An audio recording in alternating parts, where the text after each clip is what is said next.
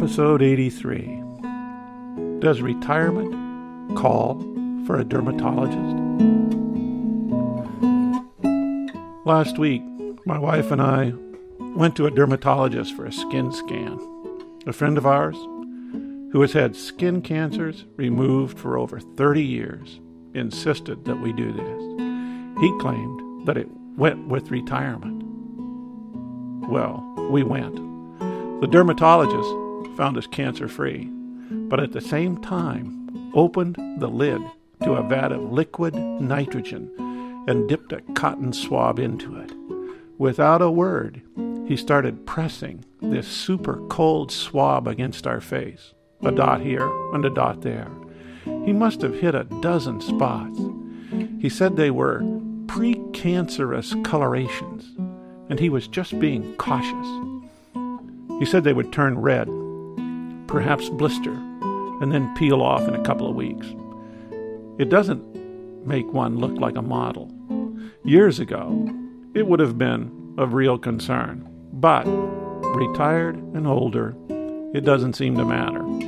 It is just another step in the process of life. I like to think of them as beauty marks. This is Retirement Talk. I'm Del Lowry.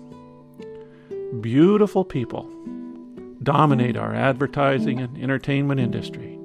We see the million-dollar smiles everywhere, right along with coiffured hair, sculpted bodies, and the latest styles, fashion stuff. We spend years of our lives on this quest for beauty. Getting older has this one giant benefit over youth. We are wiser, or at least we should be. The concept of beauty migrates from being all physical to character and inner attributes. My wife used to cruise the department stores and fashion boutiques looking for something magical that would send a message to the world. She doesn't do that anymore. It is rare that she wanders the aisles, shifting hangers from left to right, examining all the latest styles and colors. I'd say she has moved to a higher level. Most of her clothing now comes from recreational sporting stores or from birthday or Christmas gifts. This obsession with physical beauty starts young and runs long. We like to dress our children and grandchildren in pretty little clothes. We shower them with new stuff. I can never understand it when I see all these stores with used clothing. I keep thinking that the kids don't really care, nor know the difference between new and used. Is it any wonder that by the time they hit junior high, they're looking for the latest colors or fashion? By high school, the desire is all-consuming. I remember having hand-me-downs given to me that were in perfectly good condition, except they were out of style. Thus they were unacceptable. Then there was the mirror. Mirror, mirror on the wall, who's the fairest of them all? It is a wonder that mirrors don't wear out. Hours spent staring at oneself. I can only assume it's universal. The nose is too long, short, flat, or wide. The hair is too thick, thin, long, short, black, or blonde. The skin is too fair, dark, or swarthy. You're too short, tall, skinny, or fat. The list is endless. I think it is the advertisers whose goal is to make us uncomfortable with how we look so that we will buy something else. There's money to be made. Probably the most important aspect of this obsession with looking good is the self-concept that is created.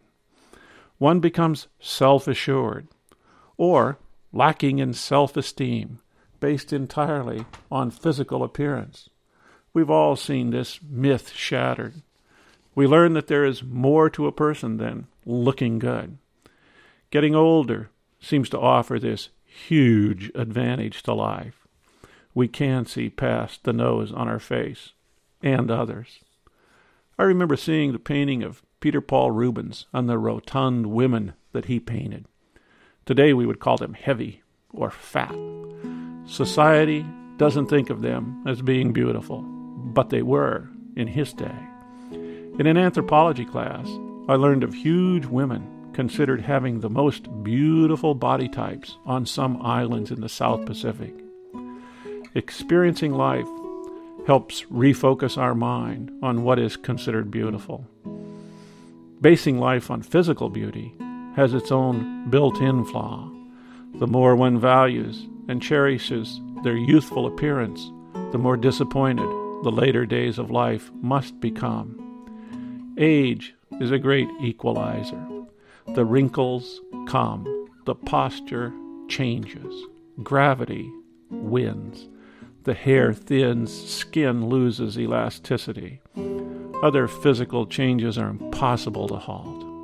Oh, some people try with cosmetic surgery, toupees, injections, etc. They may help some for a short time, but for most of us, we accept age and the look that comes with it. Those that age gracefully are those that still smile and have a sense of self and where they are in the total picture. They radiate life and a positive view of all the days of their life. They're at home in new clothes or old. They're at home, period. They've learned to accept the truth of inner beauty. Their eye still has a sparkle, a certain zest. They probably have had this sense of life being interesting from very early on. They are inquisitive and still able to marvel at the world. The clothes, the nose, the skin, the teeth become secondary to the heart or mind. This is Retirement Talk.